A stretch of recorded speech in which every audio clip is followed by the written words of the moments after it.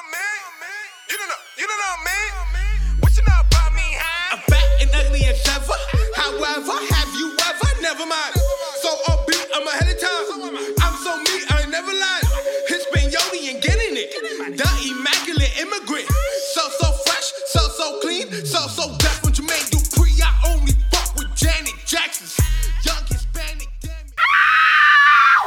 Sorry I'm late, I just don't give a fuck. All right, and we're live. Episode 4 of the Late to Work podcast. I know your ass was late to work today. This is Tuesday for us. You guys will be hearing this Wednesday if you listen to the first day we drop it, or Thursday, wherever you drop this. But I'm only Chris Allen on all social medias. I'm with my homie, Money Making Mitch. Money Making Mitch at ML Gainer, a.k.a. King Lear, a.k.a. the Mixed Messiah. We out here. This is episode 4, Late to Work podcast. Get us on Twitter at _late to work. Hit us an email with any questions, any feedback, all that. Late to work podcast at gmail.com. You can also now find us on Twitter. Not Twitter, duh. And Facebook. Twitter. Facebook, also yeah. Late to Work. But more importantly, iTunes now, not just SoundCloud. We real official. We on, for all you Apple loyalists out there, all you Mac. We on iTunes. We on iTunes. Ma, look, I made it. Be proud of me. I'm on iTunes. Your shitty ass mixtape ain't on iTunes. Right? Niggas trying to sell me mixtapes at 7-Eleven. I'm on iTunes. Nigga. Get the fuck off me. Respect me. You know who I am? Right. So we're gonna start off this week on a, I don't want to say a somber note. It's not somber. It's just dark and morbid. So I hope y'all in the mood for that shit. It's going to get lighter later. We're going to do like some relationship shit later. We're going to do, what do we have in there? The shit We may do something about social media. Social media's effect on the world. We're going to maybe touch on some politics stuff. Yeah.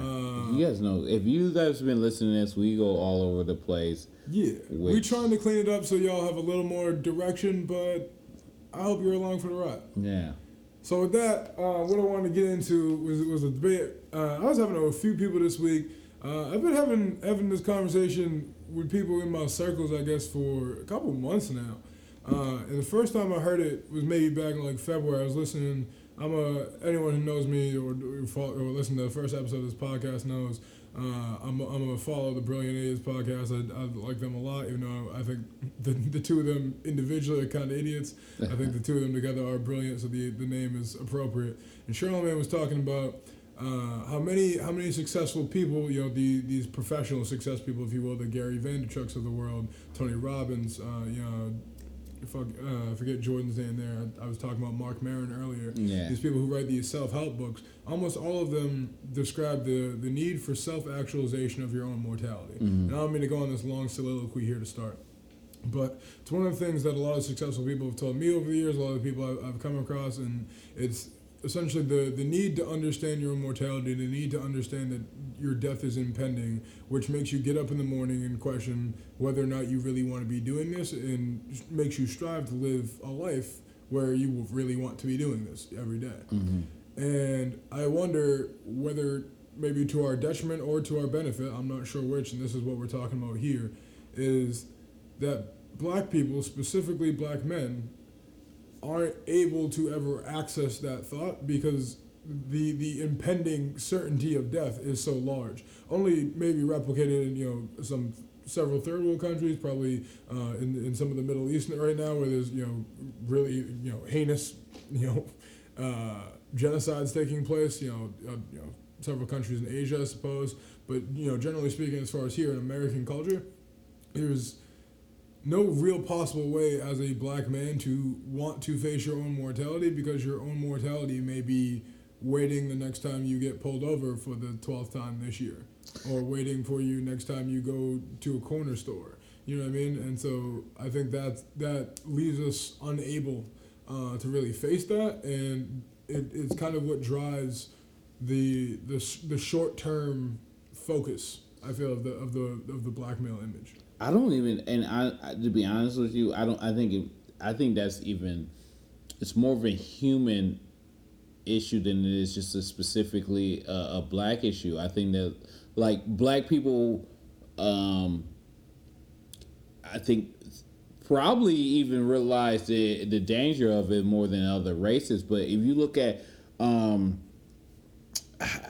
think I was watching something like stupid. It was like Dr. Phil or something like that, and he was like just going over and whatever they were breaking down like the statistics of people who like prepare for like death, and like they're talking about how little like families talk about death and like prepare for like a loss in the family and so forth. And they were saying it is incredibly like low statistics of how many people are prepared for death financially, emotionally, and like just planning all across the board, and like what they will do if they die or their family members die. But I don't think it's so much. I'm thinking of like the preparation for death so much as the understanding that it could happen. Yeah. It's like I know a lot of, and I think there's a gap there. Like a lot of people who are willing to face the fact that I could be, I could die tomorrow. I could die on my way home from here. You know, people who have come to terms with that still don't prepare. You know what I mean? I know plenty of people, like, I'm sure there are plenty of gang members who know they can get shot tomorrow. They didn't go buy life insurance. Yeah, but here's what I'm saying with just stating that. It was just like... Although you really should, honestly. If you gangbang, go get some life insurance. Yeah. I'm sure it wouldn't be that good of a policy if you put down you occupation, put down like occupation gangbanger, occupation Hooverside Crip plug. Yeah, that ain't gonna work. But no, what I was mentioning by saying that, I was just mentioning the fact that like this is it's a human problem that people won't look at the fact that death is going to come. People don't even want to look at the fact that like,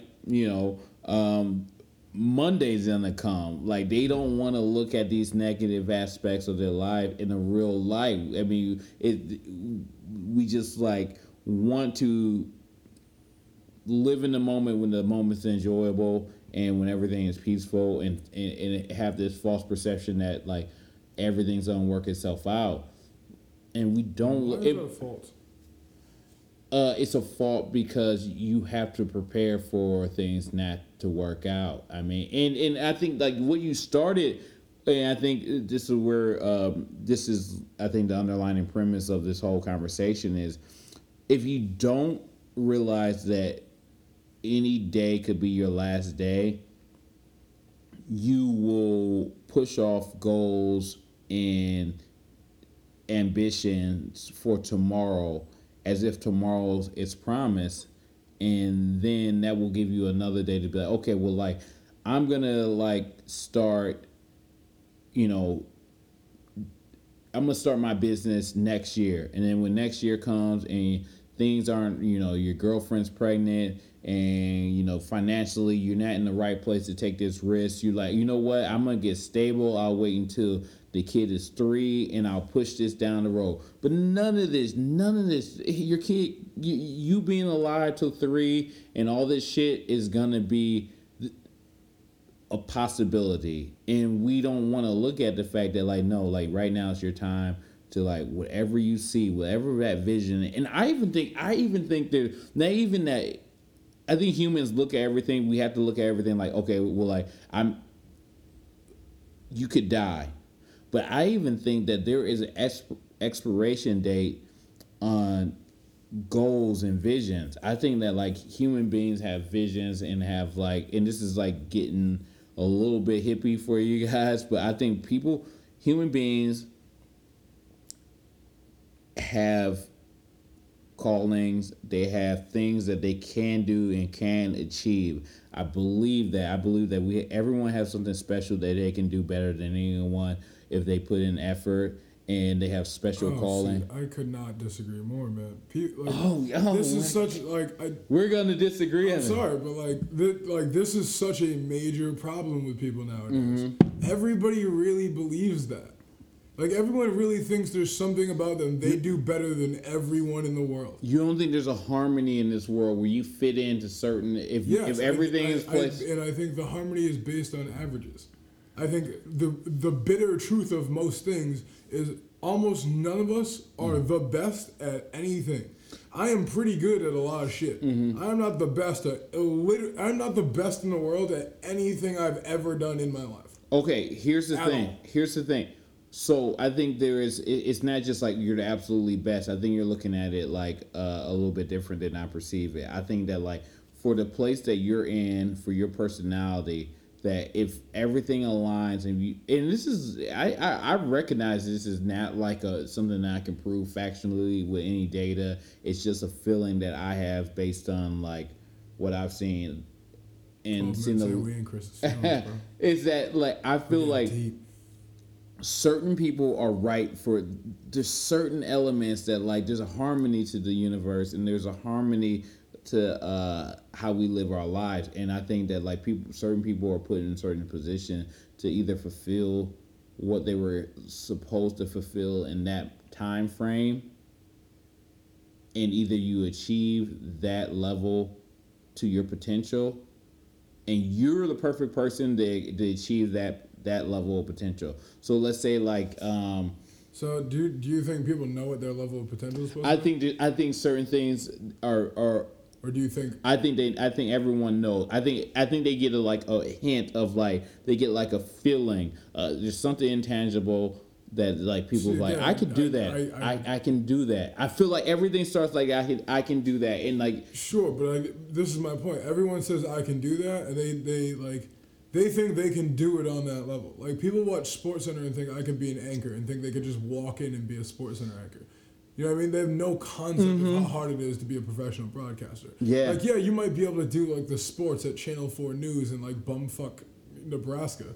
Like, and that's dope. Don't get me wrong. Like, one of my life goals is to be on TV as a broadcaster. You know what I mean? I would love to do that.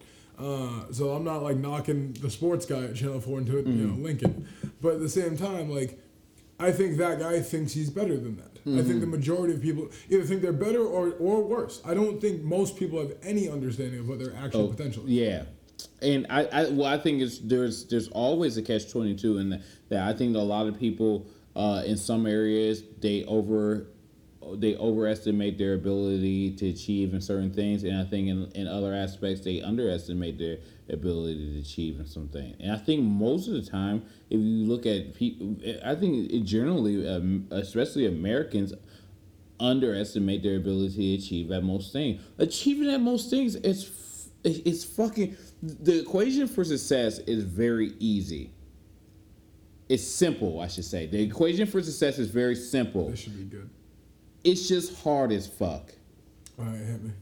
So let's say if I have a goal, let's say my goal is to like make $1 million in a year. It's a simple question. It's a simple. What do I need to make $1 million in a year? Like, was it like 3,000? You've already failed. Why have I failed? You've set a goal that is not only you set a goal that is vapid and unfulfilling. Okay, well, I'm not just saying. I'm just saying that this is a simple equation. I need to make $1 million. My point to you is that the equation for success, however you're about to lay it out, is only simple, is only easily defined if what you're striving for in calling success isn't anything actually resembling success. What a pile of money, a bunch of bitches to fuck? Like, Okay, that's not success. No. I just gave a tangible goal, and it's like if my goal was to get $1 million in a year, like success in that particular realm, it's just getting $1 million. I'm not saying that that's what's make me happy, Sure, but okay, this is a goal. So what I'm saying, so like, it's a simple equation of how to get was it like $20,000 each week?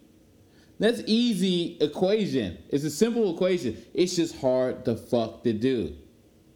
So I'm not saying this, and this is like what I look at success is like a success. You're saying it's easy to define the steps towards achieving the goal. It's well, yeah, sure. Yeah, it's easy. It's the steps are easy. It's just hard to do. But in essence, that's just a simplified way of looking at things. But I think like everything, that's the like most country shit I ever heard. It's easy. It's just hard to do. Well, it's so simple. contradictory. If the equation is simple. Okay. The equation I can be get simple. what you mean, but that shit don't make But yes, sense yes, at all. yeah, it does. Like I can be a doctor if I wanted to be a doctor. My brain doesn't work well enough. So nigga, you couldn't be a doctor then. That's what I'm saying. I would just have to study. It may take. Let's say most people get. This is my whole argument. I can't like understand people who think this way. Like, no, just because you decided you wanted to like work really hard at it and like go to school and study really hard doesn't mean you can be a doctor. Are you kidding? Okay, yes. Are you kidding me? Right now, maybe not some point, but if I was like, let's say I started, if I knew like at 10 years old, I wanted to be a doctor. Yeah, that's what. This is my point. Like, or let's say if right now, if I decided like, I want to be a doctor. Now it may take me till like I'm 60 to become a doctor, and it may take some people to their 40 if they started now. But like, we're just it's the procedures, it's memorization, it's understanding the body. These are not magical shit. Doctors fuck up all the time. I may be a shitty doctor, but I could become a doctor. It's just me understanding information, understanding how the body works. This is shit I can understand. I can get a piece of paper. Everyone can be now. It's not the problem, I guess. It's nothing magical about it. I guess is what I'm saying. we're straying from the idea, but like I guess my point is like this gets back to my argument about like what are we defining as success? Could you become a doctor? Sure. Mm-hmm. Does it count as becoming a doctor if you become a doctor and you're sued for malpractice 2 years in? Oh no, it's not success, and I probably wouldn't be happy. I would be miserable as a fucking doctor. This is what I'm saying. Like you can't really become a doctor. I could become a doctor. I would just be a shitty, unsuccessful doctor. Yeah, I guess. We're drawing straws, but yeah. Yeah, like that's my point. Like if you're shitty and unsuccessful, like you shouldn't be able to be a doctor. Like something about society should prevent you from that. That's the problem. Mm-hmm. We let everybody be all that shit. Like there's plenty of lawyers who shouldn't be lawyers and doctors who shouldn't be doctors and like every profession down the line. Cooks who shouldn't be cooks. Yeah, absolutely. I've worked with plenty of bartenders who shouldn't be bartenders. Yeah, and those people get fired. But my point being is like. Well, politicians, there's tons of politicians exactly. that shouldn't be politicians. But everyone thinks they can do everything. And so the issue with this is, A, it makes everyone feel like they're a failure if they're not the very best at everything that they do. Mm-hmm. Or B, it makes people have to live within their closed-mindedness, which we've talked about before, and that you were saying earlier, success defined by where you are and who you're around kind of thing. Mm-hmm. It's like, yeah, well, like, you can be the best comedian in your town, you can be the best comedian in your state, mm-hmm. you can be the best comedian in the region, you can be the best comedian in the world. Those are all very different things. Mm-hmm. Now, if you think in your heart you are the best comedian in the world, mm-hmm. when you're the best comedian in Rhode Island, are you actually going to be happy? No. Right. But realistically, like, if you like, for the amount of people who think they're the best comedian in the world, mm-hmm. if they became the best comedian in their state or their region, like, if you take comedy fairly seriously, right, and you became like the best comedian in New England, which is a pretty like rock solid comedy staple, yeah, that's not like become the best comedian in like, Texas. Yeah, like Texas is strong. I don't know, we're Montana. You know what I mean? All right, so it's like if you could become the best comedian in New England, like that's most comedians' potential. Yeah. No one thinks that. Mm-hmm. And I'm not saying that's a bad thing. Like, everybody should have goals and everybody should be chasing something. Everybody should have dreams. I'm just saying to think that people know their own potential, I think is insane. Well, no one believes they, like, I think I have it right and I know I'm wrong. Yeah. Well, okay. And I agree to you to a certain extent. Like, there is no way that I could ever become the best boxer in the world. It's just like you have to start. You had to be a Floyd Mayweather and start at 10. Yeah, I see what you mean. There's no way I could be the best basketball player in the world. So could you be the best doctor in the world? No, shitty. No fucking way. Now, do I think that a kid born with limited abilities, let's say not even limited abilities, just say like your average like student, could love medicine so much that he can become a better doctor than a guy that's brilliant. Just due from the fact that like the doctor, Yeah. So that's all I'm saying. There is limitations in, you know, what we do, and what we choose to do, and what we, you know. So this is tying back to the earlier idea about the mortality thing. This is my point: is that everyone is so caught up thinking that they can do anything and everything that they want, that no one is taking this is your point, I should say, that no one is taking the time to face their own mortality, to understand that their life is finite, the things they think they can do tomorrow, you know, they're all like, well, you know, maybe next year I'll become a model, and the year after that I'll open a fashion line, and you know what I mean? But don't do shit today. Yeah. Like, those people are never taking inventory of their own mortality. Yeah. My argument being, I think you have to be afforded a level of comfort to not realize your own mortality, to then have the awakening realizing it gives you. Yeah. And I'm not sure black men get that opportunity, was my point. Is that I think you are, to your point about like, you know, defining your identity early on, right? You're taught to be fearful of a number of things and to carry yourself in a way as to not make others fearful, or to intentionally make others fearful, depending on, you know, the set of values you grew up with. Yeah. That I don't think you ever get the enough time, whether in childhood or young adulthood or even later on in adulthood, to be comfortable enough in life to not be worried about dying, to have the spark that thinking about dying gives other people. I think like that spark that, you know, you hear a lot of people talk about in their late 20s, early 30s, maybe 40s for like some of the later bloomers. We'll talk about like, you know, it really set in for me that, you know, my time may come to an end sooner than I think, and I need to go do something about that. And I don't think, like, I think most black men get to like 40, you know, late 30s, early 40s, and like, damn, my nigga, like, I'm not in jail and I'm not dead. Yeah. This is chill. Like, Yeah. let's go grab a beer. Yeah. You know what I mean? It's like, why the fuck am I striving to do shit? I just, like, survived 40 years. Like, I'm chilling now. I got, like, a house and shit. I pay taxes. This is cool. So know what you I mean? think that's a hindrance? And I want to, like, you probably have to give me some more background on, like, Charlemagne's and I think this is Mark Maron on their opinion of the subject.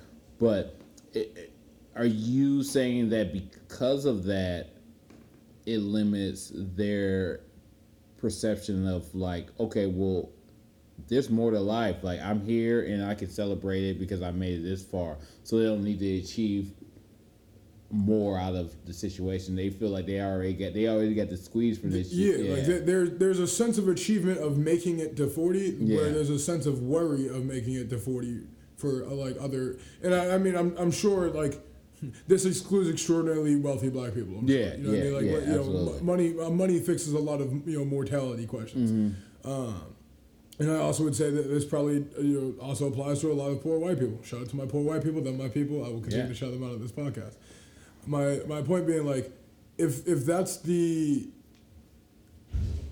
world you come from, where you know, not by like disease or some like outside thing, you know, terrorism, except, you know, something along those lines, but just like actual impending death, hunger, you know, homelessness, fucking murder, you know what I mean? Like, there's kind of shit that like only affects but so many places, in this country anyway. My feeling on that, and I don't even think that, like, I think that like death and mortality it does play a factor, but I think it's just like overall just, I think people's perspectives of the universe, it not even the universe, I think just the perspective from where they're at more likely influence the decisions and how far they go. So if you're born, let's say if I'm born in like Flint, Michigan, or like Detroit on like 8 Mile, 7 Mile, and all I see is poverty, and I'm from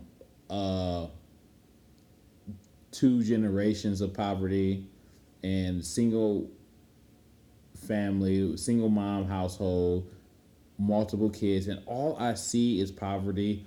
All I see is like violence and crime and shit like that. It's hard to see anything else beyond that, and I think that's a problem with like a lot of like super like, especially like white ruling like politics and so White forth.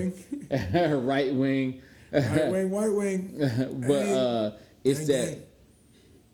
you don't how because sometimes I can because me and myself I can be like in a dark place and like I can be like if I'm around like negative people, if I'm in a negative setting, sometimes all I can see is just like, man, fuck this, man. Like I can get negative really quickly. But if you're born with that and you're constantly surrounded by that shit and you're constantly surrounded by ignorance and shit like that, that becomes you, man. Like, and I don't even think you have to even look to the so far as like, okay, well, like if I survive, this is good enough. I think they look. It's like, yo, like ain't no one's around me done shit. Like, it's like to get $1 million. Ain't no one. I don't know no one with no $1 million. So how the fuck am I? And I'm not as smart as these other people who broke. So how the fuck am I gonna get $1 million? Like I'm just gonna probably just like, you know, if I graduate, then I graduate. Like I ain't going to college. I ain't got no money to college. No one has the vision to be like, oh yeah, well like you can go to college. Like if your grades are A, B, and C, you can get a loan. You can pay this back. Like loans is bullshit, but like still like it gets you ahead and gets you out of the projects and like.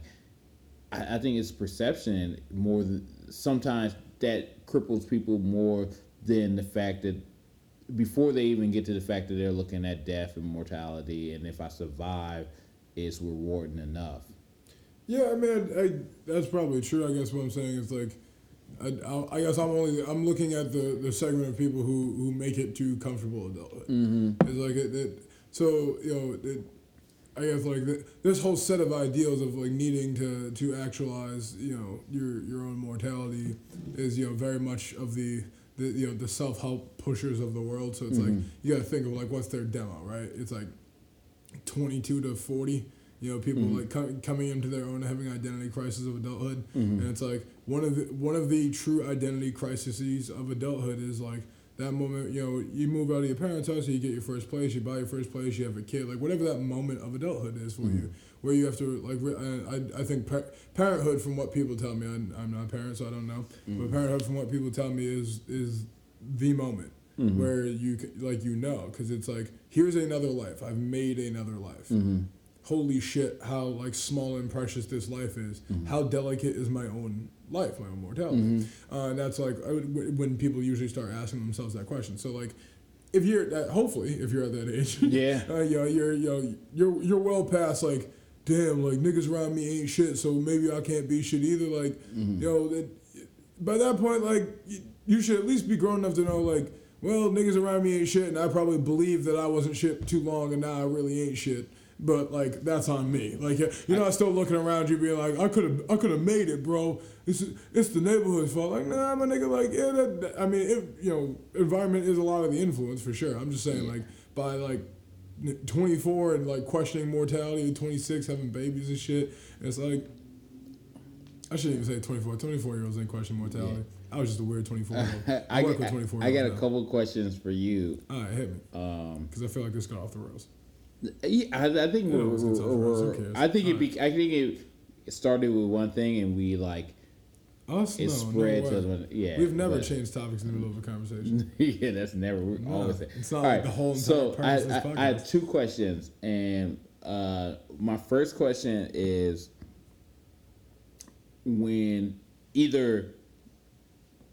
if it's the same, then it's the same, but maybe it's changed.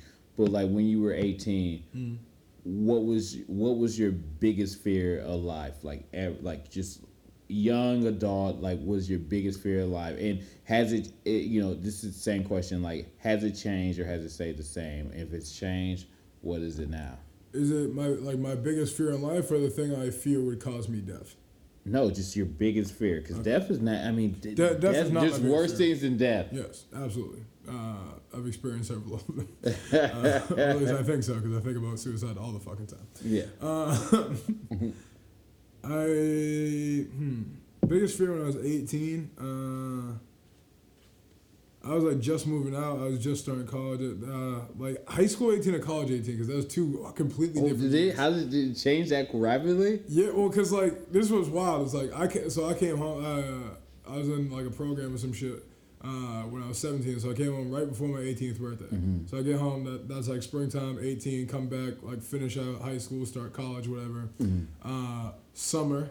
And then first year of college, like first apartment, living with my girlfriend that fall. Damn, that was soon to be living. That's what. So I went from like, juvenile delinquent to like graduating high school, but with a bunch of people I ain't seen in like forever. So like trying to reacclimate to my old like society to like a summer of like just fuck shit, just like mad random shit. Wow.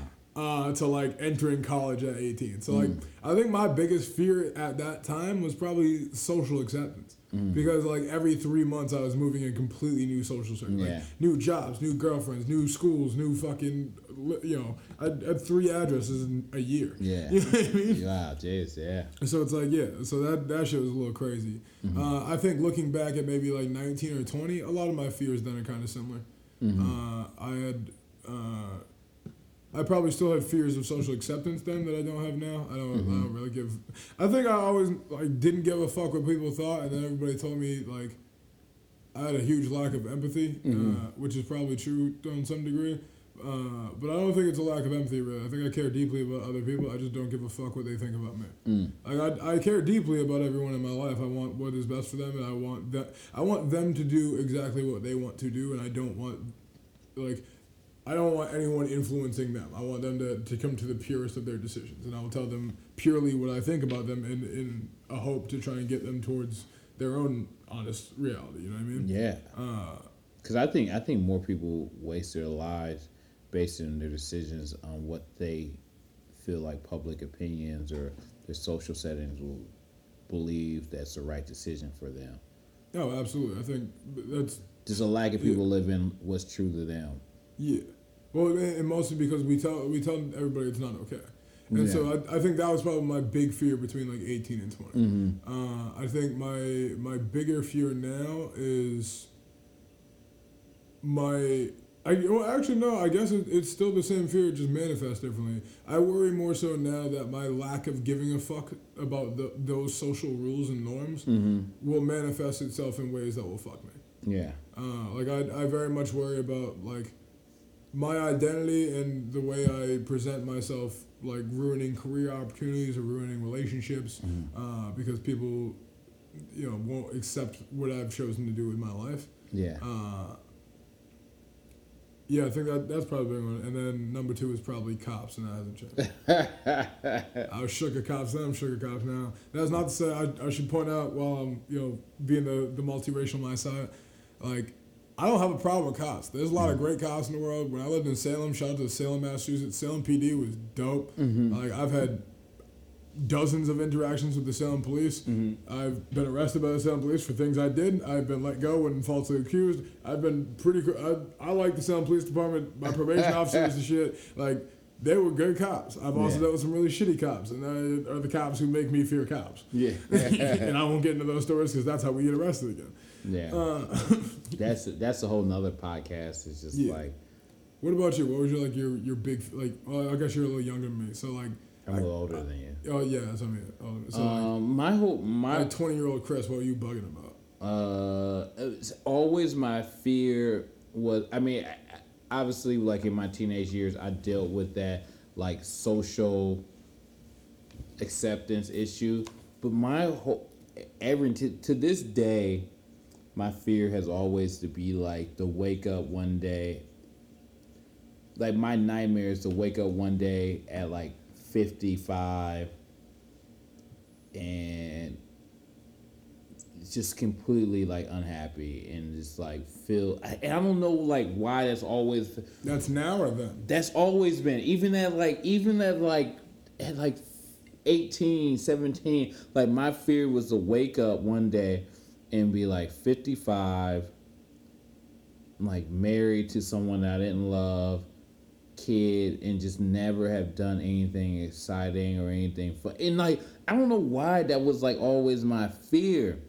And maybe that's why I do fucking like random shit. Maybe that's why I like like do comedy and like I'll like do whatever like I want to do, as far as like, you know, podcasts and shit like this. And it's because like I've always had that fear of waking up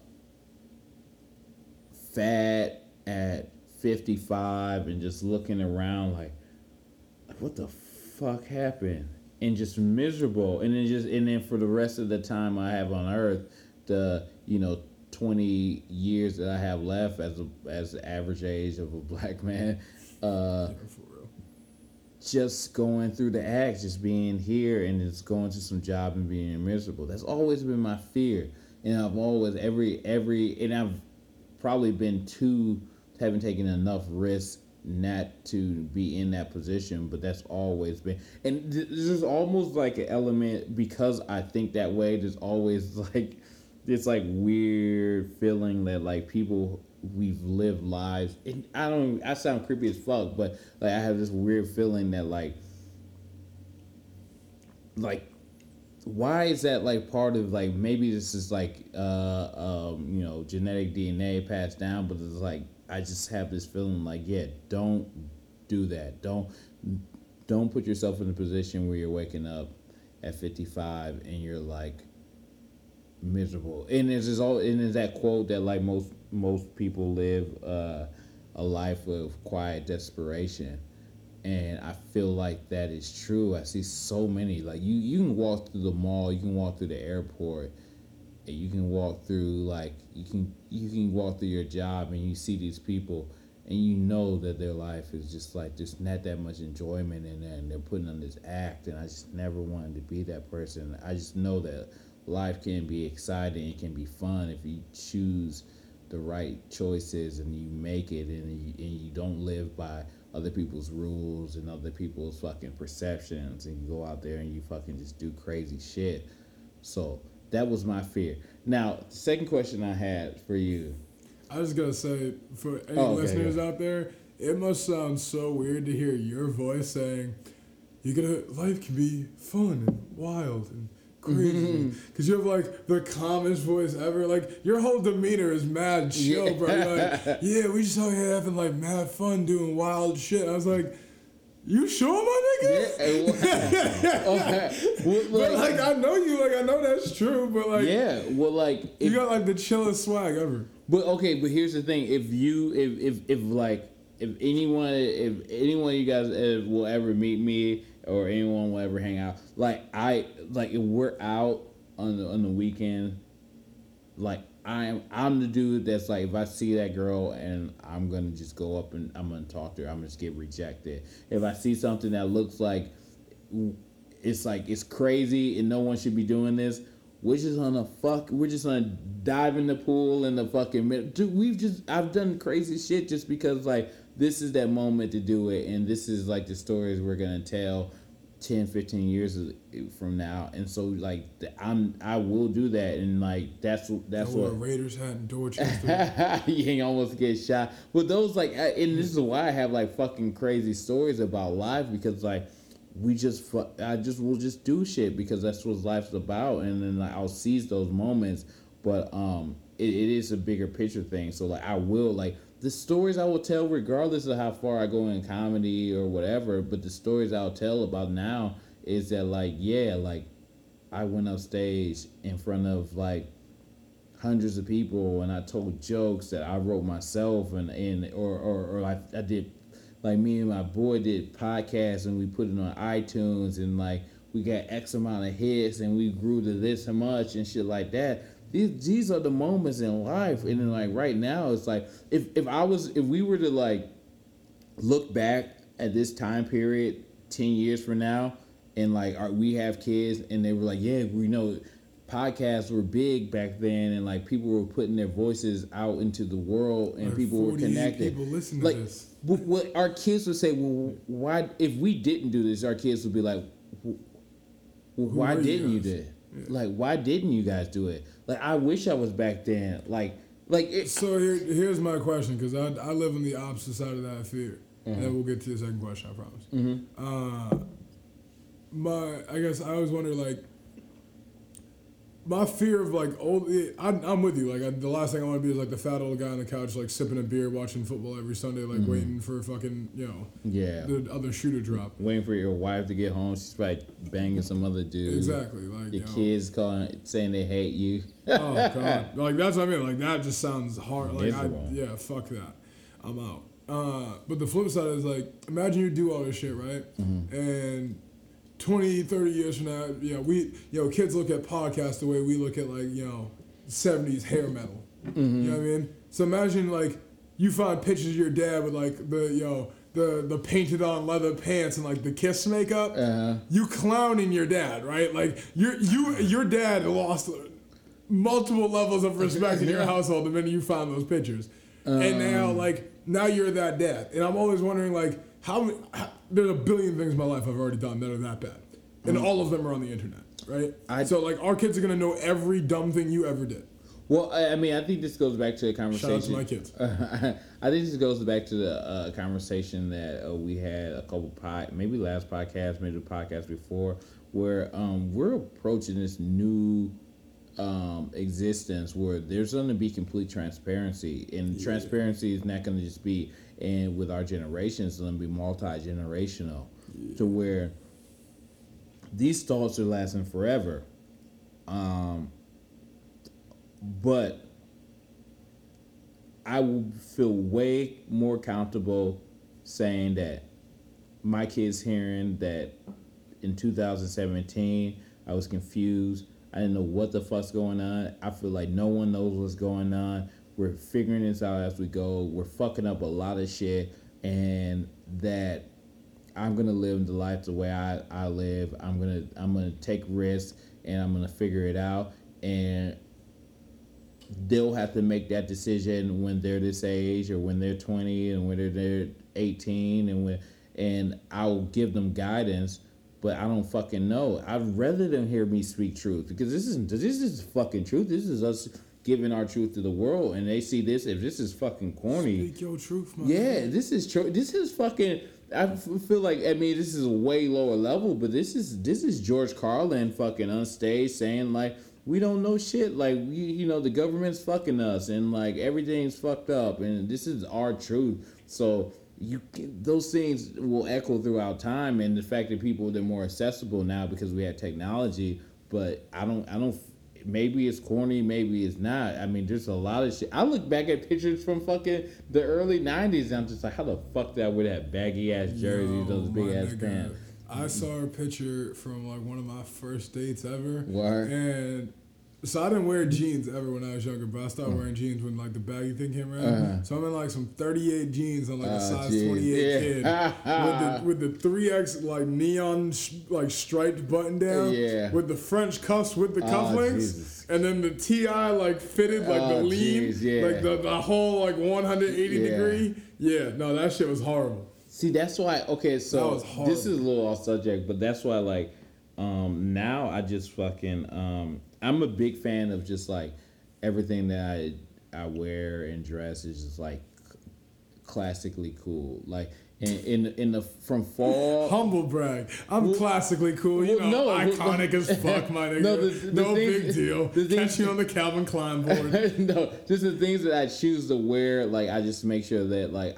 they've always been cool. Like I don't like try fat. Like I'm all like from now on. Like if you catch me in the fall, jorts 3 out of 4 episodes. Yeah. Jorts ain't classically cool, my nigga. Granted, but jean shorts have always been in there. I gotta call him jorts now. He called him jorts one time and look on his face like, damn, I might need to burn these shits. But I respect that. That's true. But like, okay, you catch me in fucking like in fall or winter, like I'm just in like t-shirts, leather jacket, jeans, and like a baseball cap. That's like my wardrobe. And like jean jacket, like khakis, fucking like Chuck Taylors, or like some cool ass Adidas, Dunks, Jordan. Cool ass Adidas. It's like that's all. Northeast shit, bro. Dude, that's all I wear. Like shit that's been fucking cool forever. Because like I'd rather, like, if you gave me $1 billion a day, like I'm not getting that Bentley. I'm getting me like a GTO. I'm getting me like like an old school Corvette and something like that, and I'm rocking that shit. I'm just, My nigga want to be the Black James Dean. He Dude, said no, I just- t-shirts, jeans, and a leather jacket, just- a GTO, a bit. Can we get like a Marlboro Red hanging between the lips too? Dude, that Yo, a blonde chick with the tie up and the Daisy name. Dukes. Okay, well, name an era when that will never be cool. Oh no, that'll always be cool, man. Yeah, that always will be cool. And I said that as like, a nigga who looks terrible in the leather. Dude, I feel like a leather jacket should be in everyone's wardrobe. Like a biker leather jacket, a jean jacket should be in everyone's wardrobe. Like Chuck Taylor should be in everyone's Chuck's I wardrobe. agree with you on. Yeah. You missed me with the first. I have a leather jacket. My mother bought me a leather blazer. That's not a lie. Oh no, Like, you can't do the blazer. Nah, it's like that's gonna be fire in like Yeah. 15 years. If that shit still fits me when I'm like 40, I'm gonna be hard stunt. Yeah. Like Uncle Mitch in the leather blazer is like a tough look, but not until then. It's gonna be a minute. That's gonna hurt her feelings when she listens to this, but I apologize. It's a dope jacket. It's just not for me. I feel like everyone looks cool. Look, everyone Jean looks jackets, dog. Sorry, I didn't mean to turn this into a fashion Dude, podcast. But everyone, jean jackets. dude, just a jean jacket like that fits right. No, that's a will good always look be on some cool. people. I'm saying that's not It's- an everybody wardrobe piece. That is everyone's wardrobe piece. It should be. Like men, women, everyone's wardrobe should be like a dope jean jacket, a dope leather jacket, Chuck Taylor's. Like, Chucks, I agree.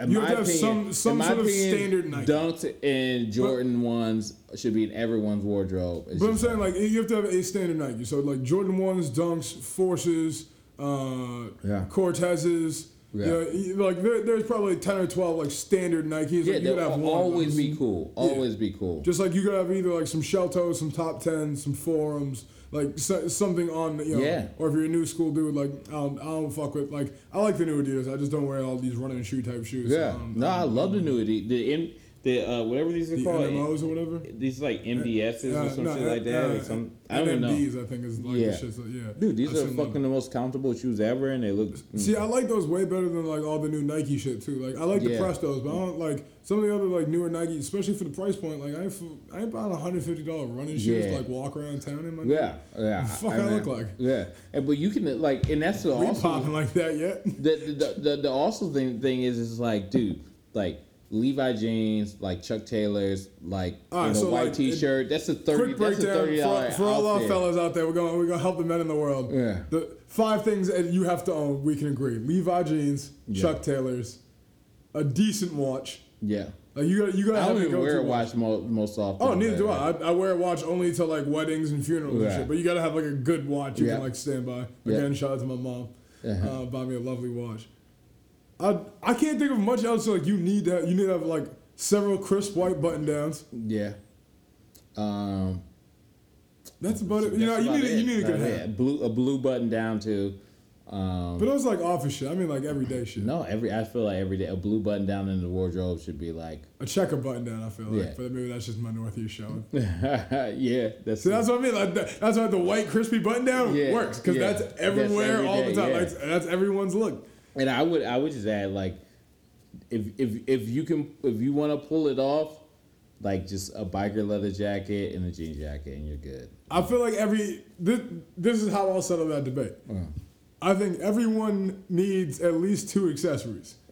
Whether that's a jacket, a hat, a necklace, a watch, like whatever your thing is. Like you can't be like, if you're a jeans and t-shirt guy, which I feel like is now just like that's been you talk about iconic, right? yeah. Like that's the palette for every male ever, right? You know, jeans, t-shirt, okay, cool, they fit well. T-shirt, I'm good. Whatever the other 3 things you put on with that are really what like define your style. You know, Oh, yeah. the shoes, the belt, the hat, the Yeah, watch, the that's- jacket. yeah. You know what I mean? Yeah. And so it's like, yeah, you're right. Like I don't do biker jackets because I wear fucking gaudy ass chains all the time. Yeah. And if you are here with like a double thickness 30-inch chain on with the leather. You can OD. Yeah, like nigga, I need to be in the gym like twice as often as I am if that's gonna be my look. Like Yeah. I'm good. Either that or I'm really getting shook down on the Ave Yeah. like regularly. Well, I feel like as far as, and we just get into fashion, but I don't know how. But I Yeah, feel like my bad. one thing that My like gay came out.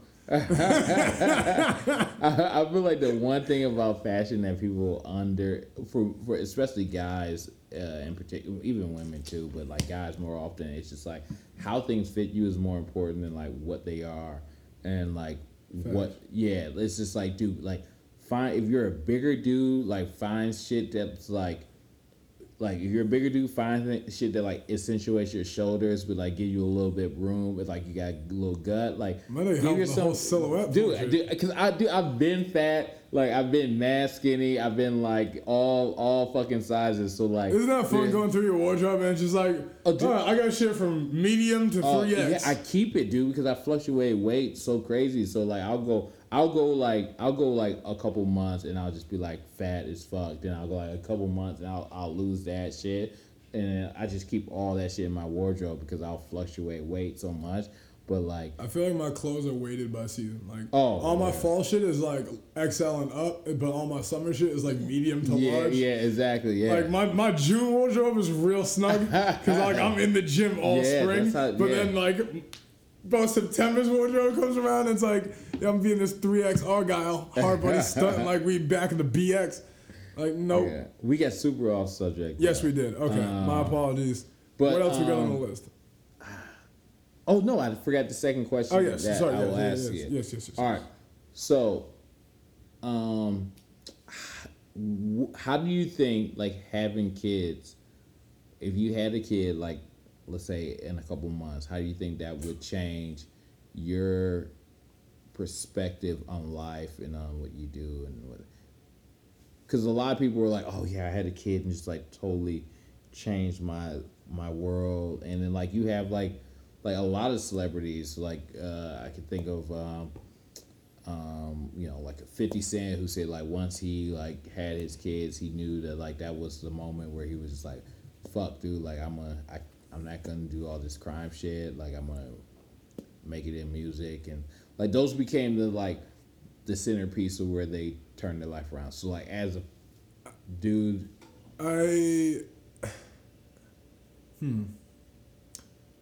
I think so I'm gonna say this not as a cop-out answer because I'll give you a full answer. But one thing I will say is like I think that would be very dependent on the person I had the kid with. You know, if I had kids with my current girlfriend, it would be very different than if I had kids with somebody who I was with, a year ago, or somebody I was with 3 years ago. But it's still a kid. Yeah, but I'm saying like still yours. I don't like that bitch, so I ain't fucking with this kid. You want another beer, by the way? No, I'm good. Good looks. I think my issue on that is like how much the kid would change me would also be largely dictated by how much it changed my wife. You know what I mean? Like, if it greatly changed who my wife was, I would obviously adapt to be as good of a partner as I could be to her, or if the situation called for it, leave. But yeah. I would hope no situation calls me leaving my pregnant girlfriend. That sounds pretty horrible. I think personally,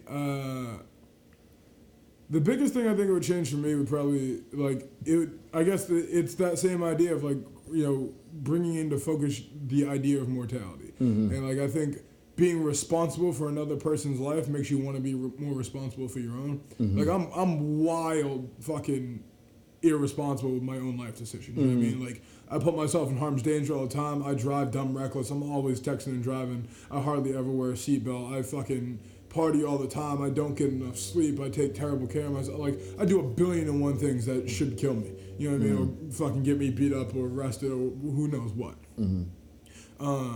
But I guess if you had a kid, then you can't do any of that, obviously, right? That's the idea. And I worry about that a lot. I don't know how much I'm able to change that. Yeah. I'm a reckless fucking person. Yeah.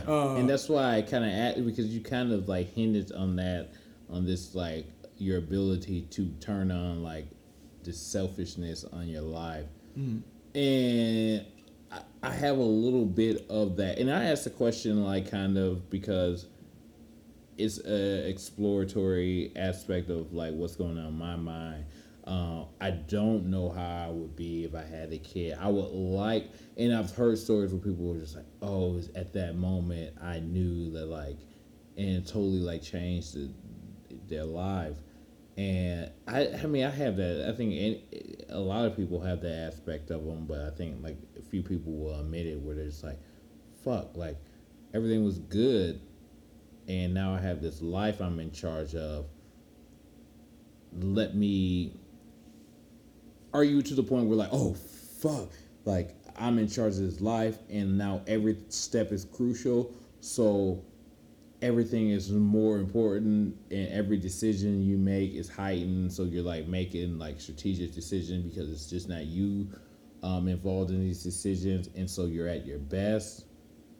And Nah, see, I think this is why I think my partner is going to be so crucial. Because if I end up like single parenting on my own, I'm going to end up with like poor Jaden Smith. You know what I mean? Like wild, fucking like free and ambitious, but with no sense of like how to blend into the bigger society and not enough money to get by with that shit. Like, because I like that's just how like that's kind of my approach to parenting. Like that, I think that is important to like growing young humans. Is giving them like the freedom to kind of like travel their own paths and to see their parents as humans. I think one of the biggest flaws in me and my mother's relationship is the fact that like I didn't know my mother as a person until I was probably a couple of years ago. You know what I mean? Like I knew my mother as my mom, and my mom was infallible and like and in some ways like is a testament to her strength. And my mom worked 3 jobs and covered me and my brothers everything for 20 plus years. The flip side of that being like to do that and like maintain that status within your family, like you have to lie to your kids, right? Yeah. Like so, my mom would always, my mom has always said like she's never lied to us. Like that's a bold-faced lie. I can tell you a million lies my mother told. Yeah. You know what I mean? She would, all these little things that kind of like reinforce her as this superhero. So like by the time I was like an adult and wanted her to treat me like an adult, she couldn't let go of the idea that I didn't see her as one, and I couldn't let go of her being seen as one. Yeah. And now our relationship's fucked. Now, and like. Obviously that relationship influences the way I look at parenting a lot, but like one of my big things is like I want my kids to be able to see me as human. Like I'm a very flawed person, especially in this age of transparency they're gonna come of age in. Like my kids are gonna know. My kids are gonna listen to this podcast. You know what I mean? Like, and so I want to be able to still be that same person so that like when they get to know like dad the person. It's not so far from dad the dad. Yeah. And they can connect those dots and be like, okay, you can be authentic and still be responsible and a dad and a good parent and still be human and, real. Yeah, I think that is like, well, there's always going to be this element of... I have such young parent syndrome. Yeah, but also there's always going to be this element of looking at your parents as if they... know everything. Regardless of how human you try to portray yourself, there's going to be that element of it. But I guess maybe I would use that rationale to justify some of my own selfishness. Yeah. That's probably a better way to phrase that. Oh, so like me and I mean like as you get older, the more you will realize the flaw, and you're probably realized a lot of, like there's a lot of, you start to question like your parents' parenting, their rationalities, your thought process, and because now information is just advanced. I mean, they grew up without the internet, so like a lot of things that they based their decisions on was just like popular opinion and what was it. And honestly, I will say that's one thing I'm very thankful for. That is not true of my childhood. Like, I guess maybe based on older styles of thinking, but like. The thought process behind the parenting of specifically me, not even me and my brother both sure, but like my brother was the older kid, definitely the test kid in some ways. Like there was a definitive thought process that went into how I was being raised, and it was my mom's a social worker, my dad probably needed some social work help, and also like worked in mental health for a while, and so it's like it was a fairly well informed idea of kind of it was well balanced, one from the north, one from the south, one black, one white. It was a pretty balanced perspective in my childhood. It's probably one of the best things I can ever say that happened in my life. Is like having that kind of perspective, because I agree with you. A lot of people, it's like, oh well, Joe and Cindy down the block do this to their kid, maybe that'll work. And it's like there's not a lot of that. It was more because your mom's in social work, she saw the flaws and I've seen 8,000 of my clients do this. I've read 12 books that said that. Like between this and that, I talked to my husband. He thinks this. Here's the middle ground. This is what we're doing. Let's articulate that to the kids. Yeah. And so. I don't think it was articulated well. I just don't think there's any good way to raise kids. Yes, isn't that the problem? There is no answer. They're either gonna come out great or fucked up one way or the other. Yeah, and I think there's ways that you can open up the opportunity for kids to be more susceptible to fuck shit. But and I think that, and that's where, okay, so you said that you allow them to see you as more human. I think what saved me in a lot of instances, it was my fear of like, okay, well, like if I do this, like my mom is she's probably gonna murder me. And I did a lot of fucking reckless shit, and so there's that element of fear that like you can't still be human. Like you have to be the overlord. Yes, but like I guess like this is what like fucked me up. It's like you develop that fear right around the time you're getting autonomy, right? Like 11 to 14, those kind of like tweenish years. You're like, screw you, mom. I'm coming home at 9, not 8:30. And then you come home, your mom whoops your ass. Yeah, it's like. Those, like, so that I was touching on this earlier, it's like I spent most of those years in, like, fucking programs and shit. So, like, while, like, most 12, 13-year-olds, like, I'm getting away with this, and, like, some of us, you know, you come home and you get in trouble, some of us wouldn't, whatever, right? It's like, oh, my mother would have whooped my ass, my mother would have murdered me. Like, nigga, like, I came home to actual murderers for, like, years. Yeah. So, like, when you talked about, like, oh, like, so-and-so might murder me because I said the wrong shit. Yeah. That was like some real, like, yo, there was like a hole behind my bed in the wall and niggas would come through and try and stab niggas. Yeah. Like, that was like some real shit. Yeah. And so, like, by the time I got back home, like, my mom's trying to tell me, like, you better get in line and shape up or else I'm going to have that ass. I'm like, fuck out of here. What you talking about? Yeah. You know what the fuck I was just dealing with? So do you think you're desensitized to most things in life? I think I'm desensitized to common threat. Yeah. I'm desensitized to what you're supposed to be scared of. I'm overly sensitive and overly fearful of a lot of things other people get over. So that's where like a lot of my social anxiety comes from. That's where a lot of my like fear of success and fear of failure simultaneously come from. Like it's a lot of that like. What's the fear of success? I fear success way more than I fear failure. I'm used to failing. I don't mind fear like what you would become being overly successful, or just so like what's this fear of success? I think it's the fear of, first and foremost, like who do I become, like who does successful Mitch look like? The next step of that being how long is Mitch allowed to stay successful for? I should stop using my real name here. Like one of my big fears is like, if we really get on and like all of a sudden I'm touring the country 200 days a year. We're doing fucking ABC. We're on, we're guest hosting The Wall or whatever the fuck. You know what I mean? It's like someone's bringing this age of transparency we speak of, right? Like somebody's bringing that down. Yeah. You know what I mean? Like that. Like that's not going to be like a place where like that's going to last very long. So that's fearful to me. But more than anything, I've never spent enough time doing anything to be like significantly successful, and that's by design. And that's because like I don't. All of that time. This is getting real deep and personal. Yeah. Come on in, listeners.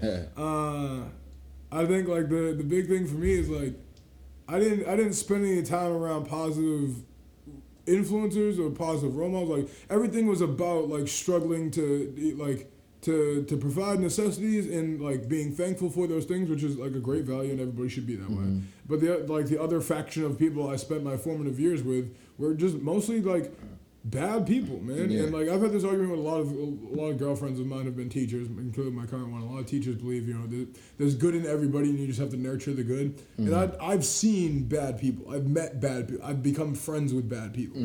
The two things that allowed for me is like I am malleable enough in my personality that I don't mind being friends with bad people. Most people who befriend bad people convince themselves there's some good in them and they're seeing the good and trying to like bring that out of them. I see bad people for what they are. I just fuck with some bad people because like I don't know, they're fucking fun people. I like being around them. Yeah, you know what I mean. The flip side of that being like I don't even know how to seek out successful people now. It's something I just started being semi-successful at the past couple of years, is like really surrounding myself with more positive influences and like seeking out like better mentors and better places for advice, and it's something I don't think the startup community is very geared towards like giving that to a lot of people, but the people that's for engineers and like MBA kids. So like outside of those bounds, there's not a lot of structure for that. And so I was like, I've spent the past few years in kind of like this weird place where there's a lot of mentorship to be had, but nobody was mentoring me in like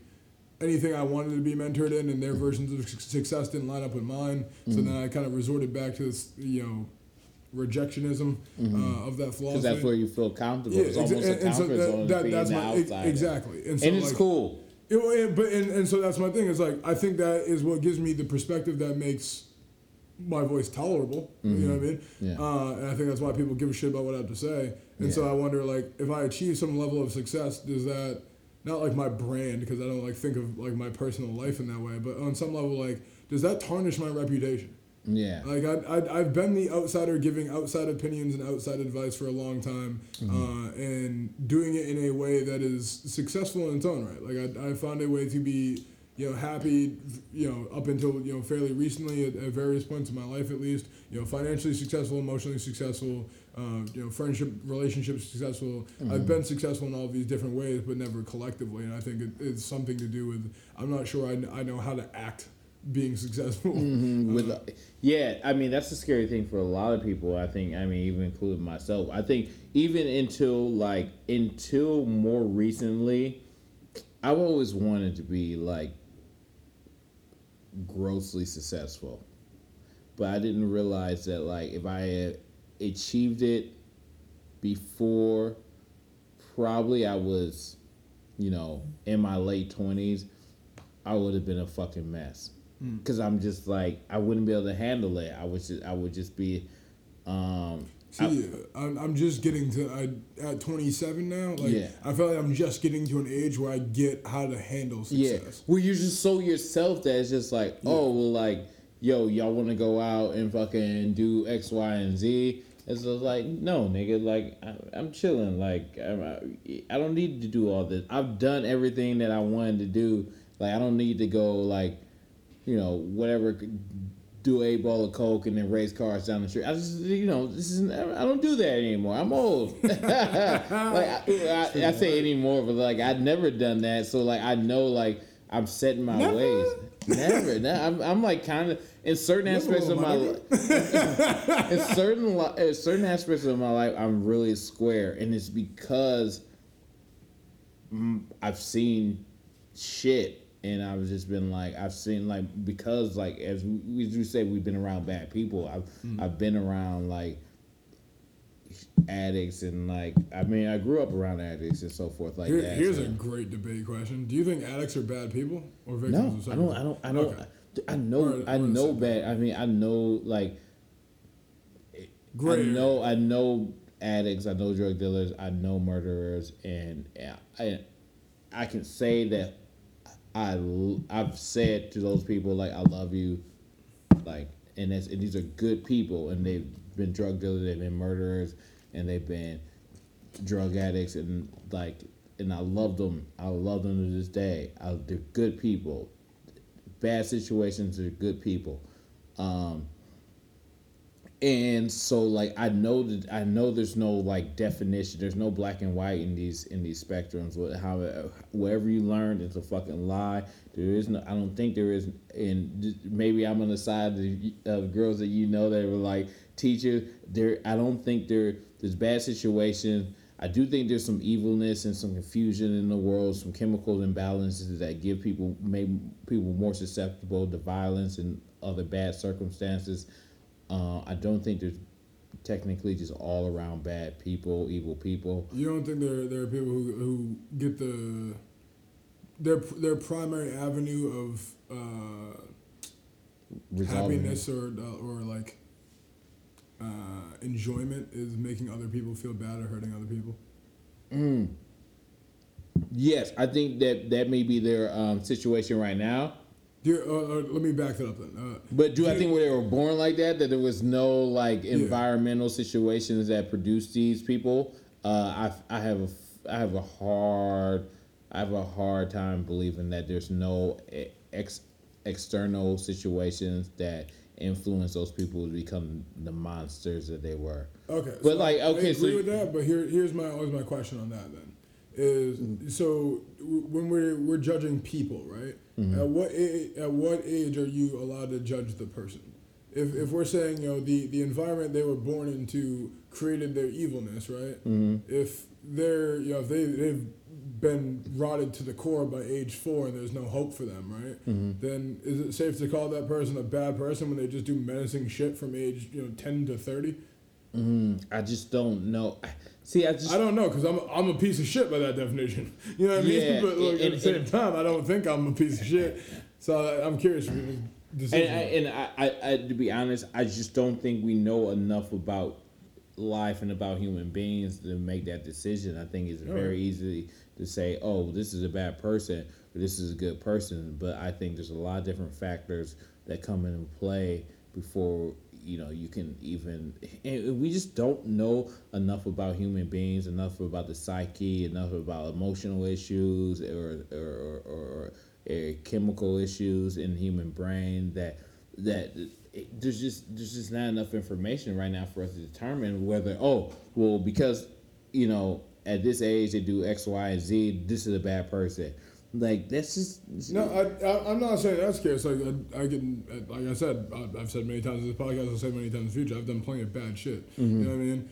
I think the difference to me is when you find people who have access to all the things that they would want and or need, and still continue to do bad shit just for the sake of doing bad shit. And I guess, like, I grapple with that all the time because I think those are bad people.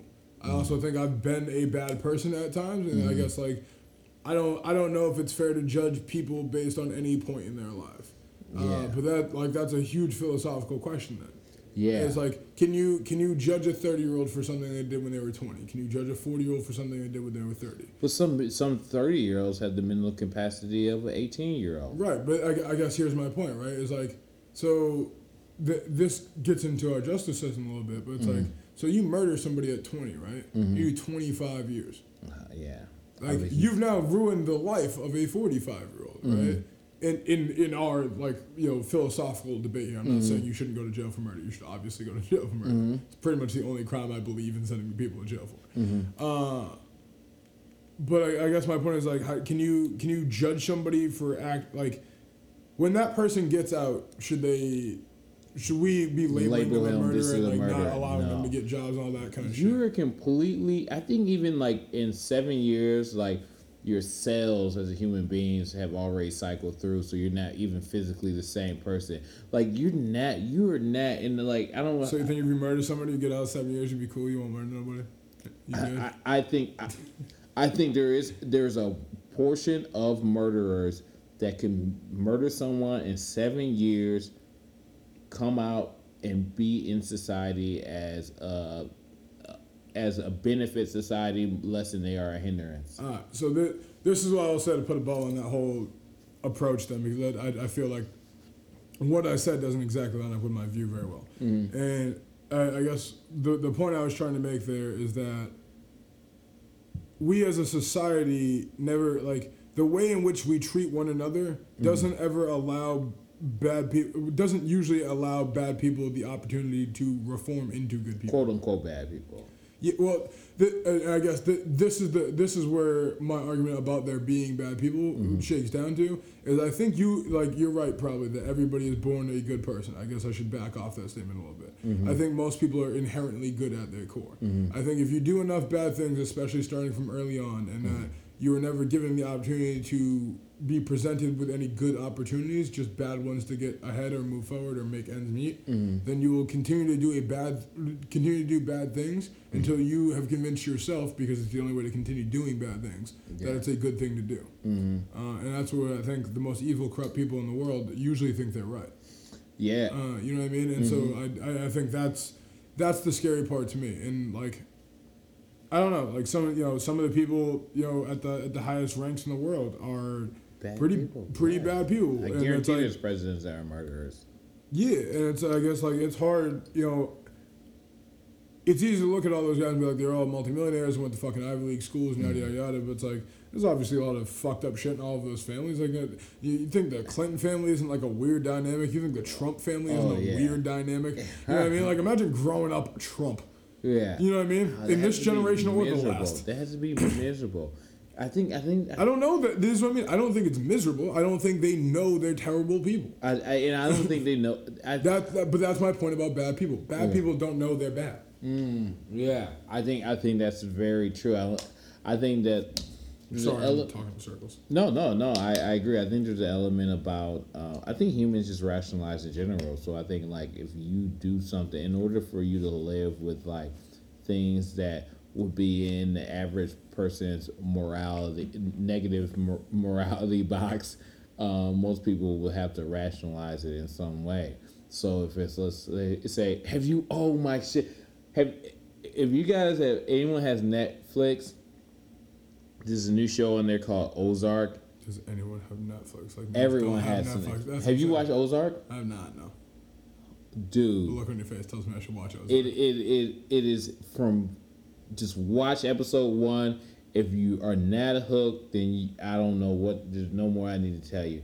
It's like one of the best shows I've seen in a while, and I watched the whole season in like probably a couple weeks, like in the gym. Like I was watching, like getting ready to work, like watching this shit on my lunch break, watching it on my cell phone and shit like that. 10 episodes. Jason Bateman's like the main character. I heard about that, yeah. But okay, so like the overall like theme of this, which incorporated into our discussion, is like Jason Bateman. He plays like he's a financial guy, and he ends up like starting to launder money for the Mexican drug cartel. Shit gets fucked up because he has a partner that's just like getting a little bit crazy, and shit goes haywire. And that's the most I can say about it without giving out the movie and shit, like, or the first couple episodes and shit. And I don't want to do that because it's so incredible. I don't want to ruin it for people. So well written. The acting in it is fucking some of the best acting I've seen in so long. And Jason Bateman plays his character perfect. Just like the best role I've ever seen him in my life. Just like, all right, regardless. But his thing is that technically he's a bad guy. If we're looking at it, the fact that this guy is laundering money for a Mexican drug cartel. But he has rationalized it based on the needs of his family. Yeah. And based on the fact, but there's also, so like we live in it, and this is like as we get older, and I'm not even sure what the age of like the 40 or 50 people who listen to this is. As we get older, we begin to look at things that are different shades. So like this guy who launders money for a drug cartel, is he technically wrong to launder money for a drug cartel? I mean, is that worse than like working for working for Goldman Sachs? Is that worse than like working for Big Pharma? You know what I mean? Exactly. we're talking about like staples of the wardrobe. You're like, you gotta have these. Like you're reinforcing like a slave culture in another country. Yeah. So in just one episode where like he's like debating like if he should do it or not, and like the guy that's hiring him to like bring him on, it's like breaking down all these dynamics where there's inconsistencies in the morality of like what we think is right and what we approve of. Like certain things we are socially acceptable, and if you break them down to like you scrutinize them a lot, then they're technically against what we think we're morally would do in any other situation. So it's long story short, he rationalizes what he does in order to like get in the game, and he's providing for his family, and he's doing shit right until things go fucking crazy, and he has to go to a whole nother level. Yeah, well, that's how that shit always goes. Everything gets thicker. Yes. But is that a bad guy?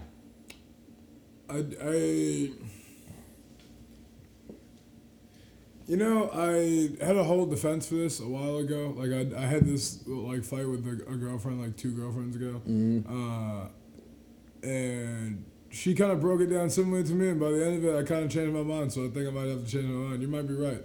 I don't know that bad guys exist because like you're right. Everyone I know who does bad shit has their reason for doing bad shit. Yeah. And very few people have bad reasons for doing bad shit. And now, on the other hand of that, Now some people, but here's my thing. If somebody has a bad reason for doing bad shit, right? So you're laundering money for a foreign drug cartel. This is a fucked up thing to do, right? If your reason for doing that is because, well, I want a Ferrari. Is that a bad guy? And why? Why is wanting a Ferrari worse than providing for your family? yeah, I mean, You're just providing for yourself. My nigga, he got a lifestyle he trying to live. I honestly, my perception, and this has grown as I've gotten older. I don't agree with like the drug war. I don't think that like you should tell adults what they should and should not do. I think the pharmaceutical companies are making profits off of the poppy seeds and off of every drug that's out there in the black market. Let's save that for another podcast. Yeah. I think we could do A whole podcast off of that, yeah. So long story short, it's like no, I just don't think. I think that if he's a bad guy, then we have to look at so many other aspects of our society and say they're bad guys too. Just because morally they do it in the right form and they don't have to like get a boat and come into the port of Miami to get they weight off, doesn't mean that because they don't sell it to a pharmacy that these are two different things. Yeah, But we're going to pause it right here, podcast people. Everybody is good. But- just don't do too much bad shit. But okay, here's the one thing that I can say.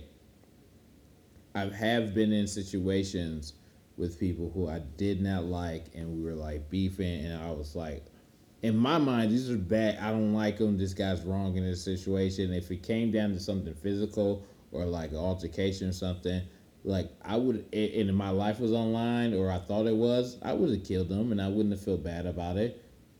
And does that make now? I wouldn't now. We're arguing the fact that there's no bad people, there's circumstances and shit. But I would, if it came down to a situation and this person ended up dying or something happened that way, I would sleep okay about it. You obviously never killed nobody. Yeah, but maybe I'm desensitized. I don't think I have that like that mindset in me to where like, oh, like this guy, shit, yeah, he did.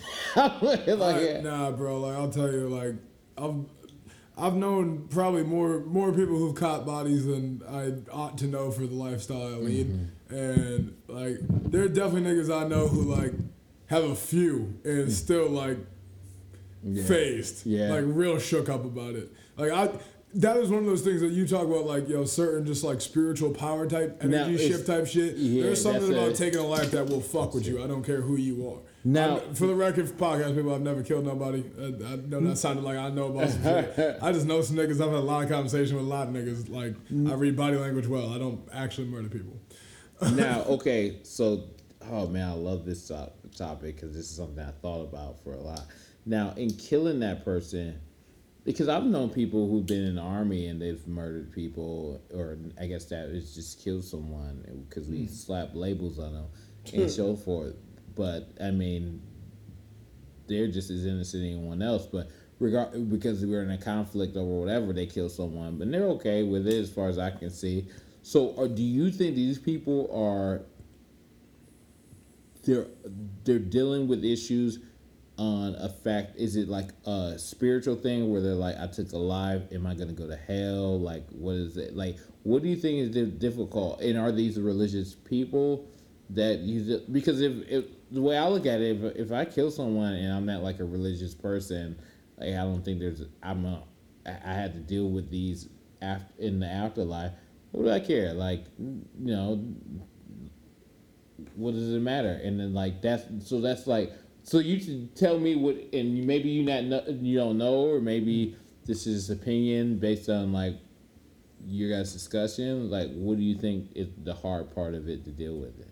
I think it's if I had to like try and pin it down to like one or a couple things, it's like we were just talking about how every bad thing you do you have to rationalize, right?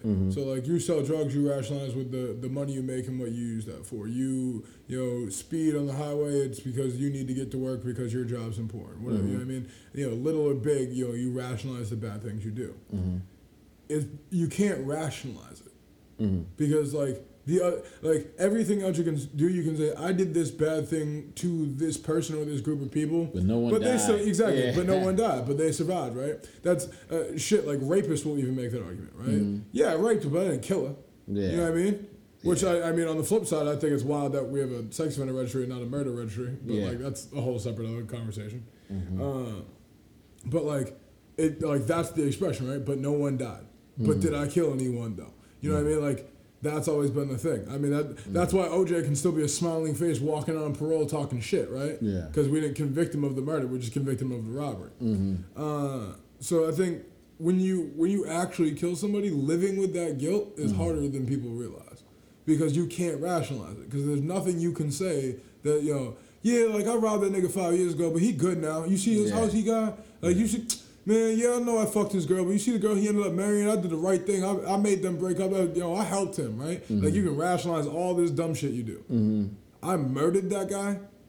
There's only a handful of situations which you can really rationalize that. Yeah. Like, my life was actually, like, seriously, violently in peril. I was watching someone else's life be violently in peril. And I really don't know what else. Like, I used the phrase, oh, I would kill him, like, just like every other male who loves to assert his alpha bullshit. But, like, when I think about situations in which I would, like, actually kill another person about, like, those are few and far between. Yeah. Like, you cutting me off in an on-ramp, and then you physically assaulting me. Pretty much the only two times. Imagine that, the people that like kill someone over road rage, like. I ain't gonna lie, my nigga. Like, I completely understand those people. Oh yeah, I got cut off by. So I'm coming on the. I don't mean to cut you off, but I'm coming on the fucking highway the other day, and it's like the merge lane, and I'm like, here I go rationalizing my bullshit. I'm speeding up the merge lane so I can cut off traffic so I can try and get ahead. And this 18-wheeler just slides over like real quick to cut me off. I almost hit him. I stopped the brakes, whatever. So best believe I slowed down. I got behind that 18-wheeler, and then I passed him once we had some open space. And I brake checked him like 4 or 5 times and watched him swerve on the highway. Yeah. Because like, fuck you. So Yeah. I'm definitely the road rage guy, but I've tempered that out some. I'm not that guy okay. anymore. I even like situations like that. I feel like they're risky. I mean, being in an automobile that's like 4,000 pounds and you're going 80 miles an hour, like Especially an 18-wheeler. Yeah, exactly. Those are life risking like situation. Yeah. My theory about death. I don't actually condone road rage killings, for the record. I'm just a wild ass driver. Carry on. Sorry. My theory about that. So this is almost like a So here's my thing about So this is conspiracy drop. This is not even a conspiracy drop. This is just like back to my overall thing for most of these podcasts is that we just don't know shit. So like if you speak to like a lot of people who like don't believe in God and anything, like do you believe in God or are you religious? I do believe in God. I'm gonna let you make your point. We can talk about that. And so, but my belief is that like I just feel like humans got everything wrong. We got our justice system wrong. We got government wrong. We got worldwide like politics, everything wrong. So I refuse to believe that we got any religion right. Do I believe there's a God? Do I believe that there's an entity? Yes. Do I know what it is? Do I feel like it's Christianity, Muslim, Jewish? I don't know. It's been introduced in my life as like Christianity, so that's what I represent it as. And I don't think any God that knows everything is gonna give a shit how I reflect it. But but like most, if you're atheist, like most, you're as soon as you say like the atheist argument is like, oh well, there's little kids that their main argument is always like, well, if there's a God, why do like little kids die? Why are these monsoons and why are like kids kidnapped and murdered and shit like that? So that's the main premise of a majority of atheists. What atheists you talk to? Okay, but a lot of it. I mean, if you have a conversation with atheists like that for most part, that's like why all these bad things happen if there's a God, and like these are not like things that if there was a God, these would happen. And so for the majority of like arguments that I've had with atheists, I feel like that's just inflammatory rhetoric atheists use when they talk. oh, to okay, Christians. well, like give me your. I'm no atheist, but like No, well, just give me your what like, you've heard like, in most your atheists discussion. I talk to, it's kind of the opposite. It's like evidence wise. it's more like That's like, true. I think they're both. Yeah, so I think there are plenty of atheists who are like, oh, well, you think there's a God, look how dumb you are. This wouldn't happen if there was a God, would it? What about this? What about that? Like, fuck those people, though. You know what I mean? Like, they're just fucking morons who call themselves atheists. It's the same way I feel about, like, we're talking about, like, crazy, like, third-wave feminists, you know what I mean? It's like, we need to castrate all men because they're a threat to all women. Like, shut the fuck up. Like, get out of here with that. It's the same kind of logic. So a lot of, like, the atheist perspective I get more often is, like, Evidence-based. yeah, like where is your God? Can you show me the proof of your God? Good. Neither can I. So let's work with what we've got here. Here's the evolutionary scale that I've worked out based on science. Well, I think that is. What's your book say? Okay, so that's like most people that are agnostic. I feel like that's their argument. That's fair, like and I'm agnostic, so maybe I just gravitate towards those type of atheists. Okay, yeah. That is likely. Okay, so like with respect to anyone who atheist, like you can email us if you know. Yeah, please help us clear this shit up. I don't know much about atheism. But like most people that are atheists, and I will quote like, and I will just not quote, but like this is pretty much like a Sam Harris, who's like one of the famous atheists of our country, would be like, this is like, why are all these bad things happening, and why are deaths happening, why are kids dying, and so forth like that. And I feel like a lot of these arguments are based on a principle that we understand life and death.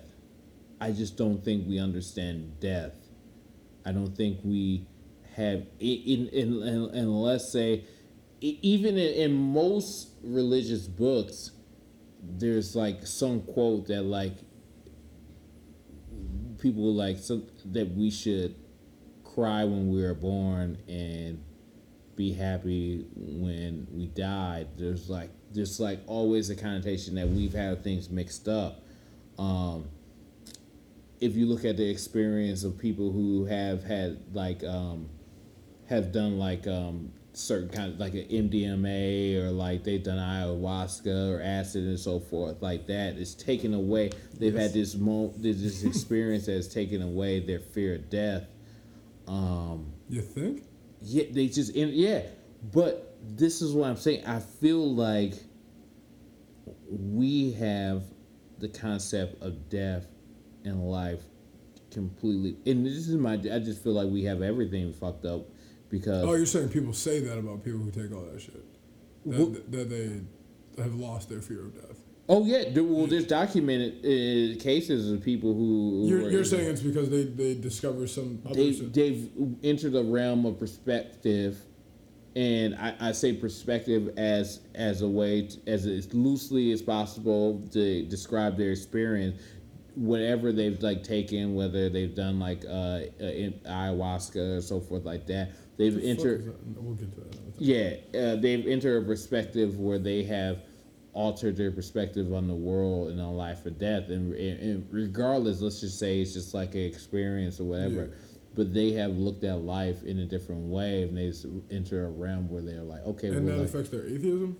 I'm sorry. No, it affects their ability of how they look at life and death. Oh yeah, for sure. It doesn't. They've entered a realm where they don't fear death. They see that as like death is not an ending. It's almost just like a cycle, or it's a beginning and so forth like that. And I think that a lot of people base their opinion on life and on death as it's like death. It's just terrible. This is end. This is the end, and we live on this fear. And it's like I don't know what it is, but I just don't think that as human beings we understand death this has always been something we feared, and it's been passed along like Santa Claus and like all religions. I just don't think we understand death, and without understanding death and the consequences of death, can we make a decision on religion, on life, with us feeling like, oh, well, like death is the worst thing that happens, and like if you die, this is the end. I just don't think that. There's no. If you're looking at evidence, if you're an evidence-based person, there's everything in our universe moves in a cycle. So why would consciousness and life be the one thing in our universe that we've experienced that does not operate on the cycle? It doesn't make any sense to me. I think that's so. That I disagree with you because I do think it. Like I think we have it wrong, and I don't think we appreciate it for what it is. And I'm not sure about the afterlife and all that, like how that cycle works. But I do think life being finite is so unfathomable because of the way the rest of nature works that we have difficulty comprehending it. I also always know when it's like we're rounding like near 2 hours because somehow our conversations always put a neat little bow on this. Yeah, exactly. Where it's like, isn't that like kind of where we started? Where like you need to examine the reality that you could die right this second, every fucking second. Otherwise, you won't make the most of it, right? And so, like you mentioned, people who do these trippier drugs and have these experiences. Whether it's, would you say this shit was ayahuasca?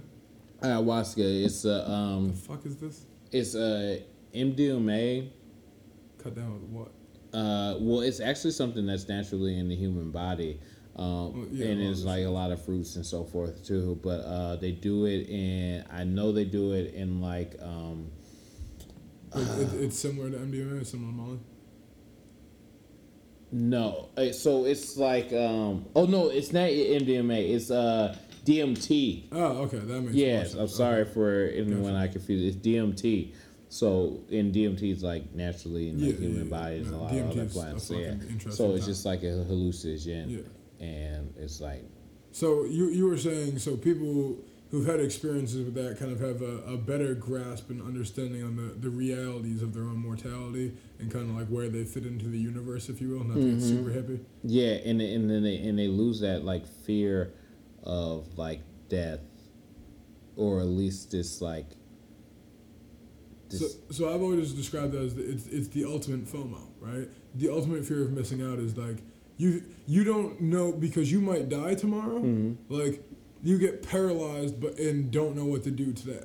And so most people can only live their lives not thinking about the death because like that amount of fear of missing out on whatever it is they're supposed to be doing right now paralyzes them. And I think doing, whether it's acid, whether it's DMT, whether it's mushrooms, whether it's ayahuasca, like there, a lot of those hallucinogens, free your mind up to the understanding. You realize of, it's all bullshit. Yeah. I'm judging by your reaction that you fucked with some of these. No, I have okay, not. so you just I've not. witnessed this from afar. I've just researched it and like, and just different research. huh. We do different research. I do. Okay, here's my problem. Like, I would love to try it out, but like, I have like, there's been a lot of like mental issues in my family, No, so I feel just like, That can be I don't scary want. in that department. Well, I just don't want to reach the point where like, I can't come don't. back. Yeah, I don't want to alter something chemically and I can't come back, or and so I think like one day I will, and maybe it's that like that. Once I'm like 65 or 70, and My I'm man just gonna like, do like acid with his kid on his like I'm 21st just, birthday or some yeah, I shit. don't know, or maybe I won't need it by then, or maybe who knows, but Come to the self-actualization on your own. but yeah, I just don't want to. I mean, that's because I don't want to like trip So, over that edge. I haven't I- done a lot of things. I think a lot of my selfish perspective comes from that vein of thinking, because I not that I like personally like dabble in that shit all like that, but like a lot of people I hang out with are like heavy in that scene. Yeah. Like niggas doing acid like Yeah. 3 times a month, 4 Yeah, times a month. yeah, I have like, some friends like fucking that, too. pulling like whole sheets. What I mean? Yeah. Like nigga, like that's a lot. Yeah. Chill. Like, nah. But a lot of them I talk to, like a lot of it comes down to just like an understanding of like where you fit into the world, and that's what I was getting at earlier about the idea that we're all average, right? It's like it gives you the understanding that you are not special, yet you are in complete control. And that's a frightening reality for a lot of people. Because it's the inverse of what you're always told. You're always told you have no control over this situation, but what you start over, like, you can be the best at something, right? Right? You can be the best in your town. Like, you can cook the best apple pie in your neighborhood. And you're still the best at something. And that makes you feel good enough not to, like, question the rest of it. When the reality of it is, we're all pretty fucking average, but we're in complete control of that. So if you want to be the best, like you were mentioning earlier, and I'm not a big believer in, like, that to be true of all things, but, like, that has to be your motivation, right? I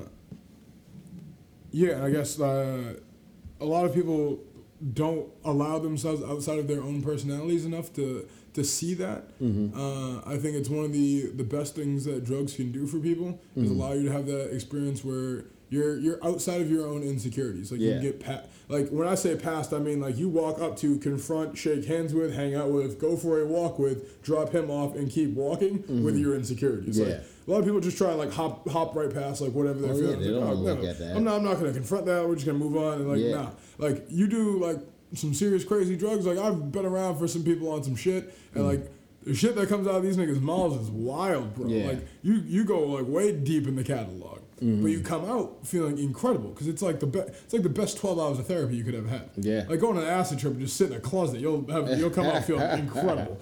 You know what I mean? And I feel like more people need to. I'm not saying do drugs for that, but, like, more people need to find experiences that bring them that. I've always said that about dancing. I've thought that was true of everybody. I've met friends recently in my life who've made me realize that, like, dancing does that for a lot of people, but, like, getting people to a point when they can allow themselves to dance like that is difficult sometimes. It's like a freedom, I think. Like, feeling the music is not something everybody can do. I know that sounds like some racist shit as two black dudes saying it to our white community of listeners. Like, I just thought everybody felt music. I thought when music played, you close your eyes, you felt music, and your body moved. Like, that's always happened for me because that's something I love and, like, is an expression of, like, self-actualization. And that's only gotten better with drugs and age. But, like, for a lot of people who have never done drugs, have never strayed outside the norm, if you put on, like, anything outside of, like, Katy Perry, they don't know how to do anything besides, like, bop their, like, shoulders back and forth, and, like, that's that. And that's, like, frightening to me. It's the same kind of people, you know what I mean? I don't know. No. I'm not trying to hate on people who don't do drugs or people who don't know how to dance. I just, like...